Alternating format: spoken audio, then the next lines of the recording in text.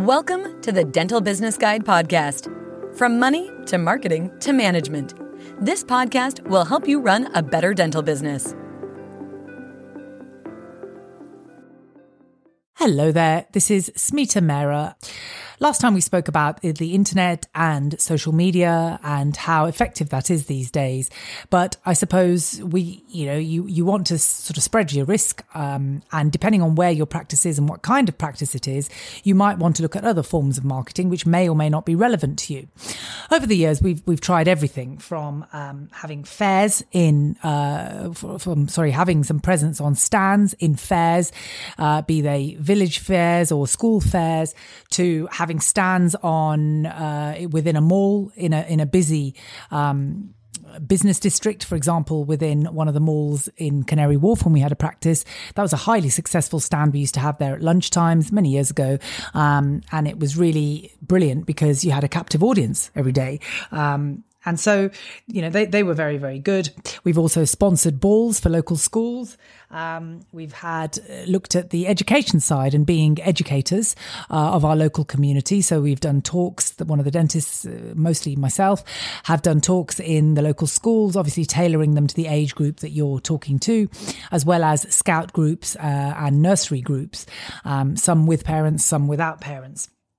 And this has worked very, very well, either through direct response in terms of bringing in business, or through indirectly educating people, which through sort of a filtering process over weeks or months eventually become patients of yours.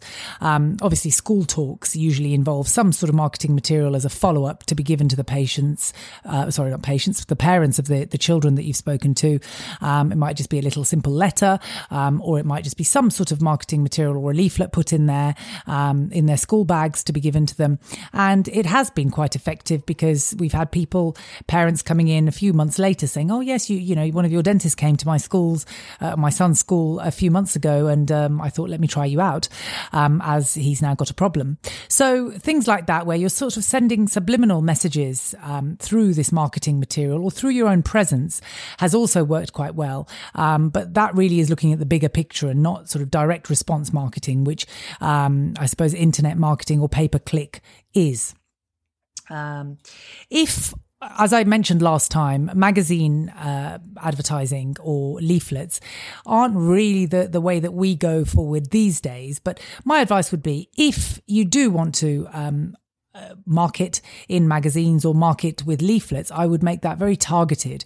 For example, if you want to advertise paediodontic dentistry, you might produce targeted leaflets and deliver them to the local private nurseries or NCT groups or schools where they have a sort of younger section where parents are a lot more involved. And that would be quite an effective way of, you might have some sort of catch on there that actually draws them in, and things like that. Or conversely, you might go to nursing homes and you might have some sort of clever marketing that you put there for perhaps the children or the relatives of the people, the residents that are there, that might be more focused towards gerodontic dentistry. So I think targeted marketing these days, not a simple leaflet which says something for everyone, I don't think would be as effective, but certainly targeted marketing with these methods would be quite effective. Thanks for listening in to the Dental Business Guide podcast. We welcome your feedback, and if you're enjoying it, please let your friends know too.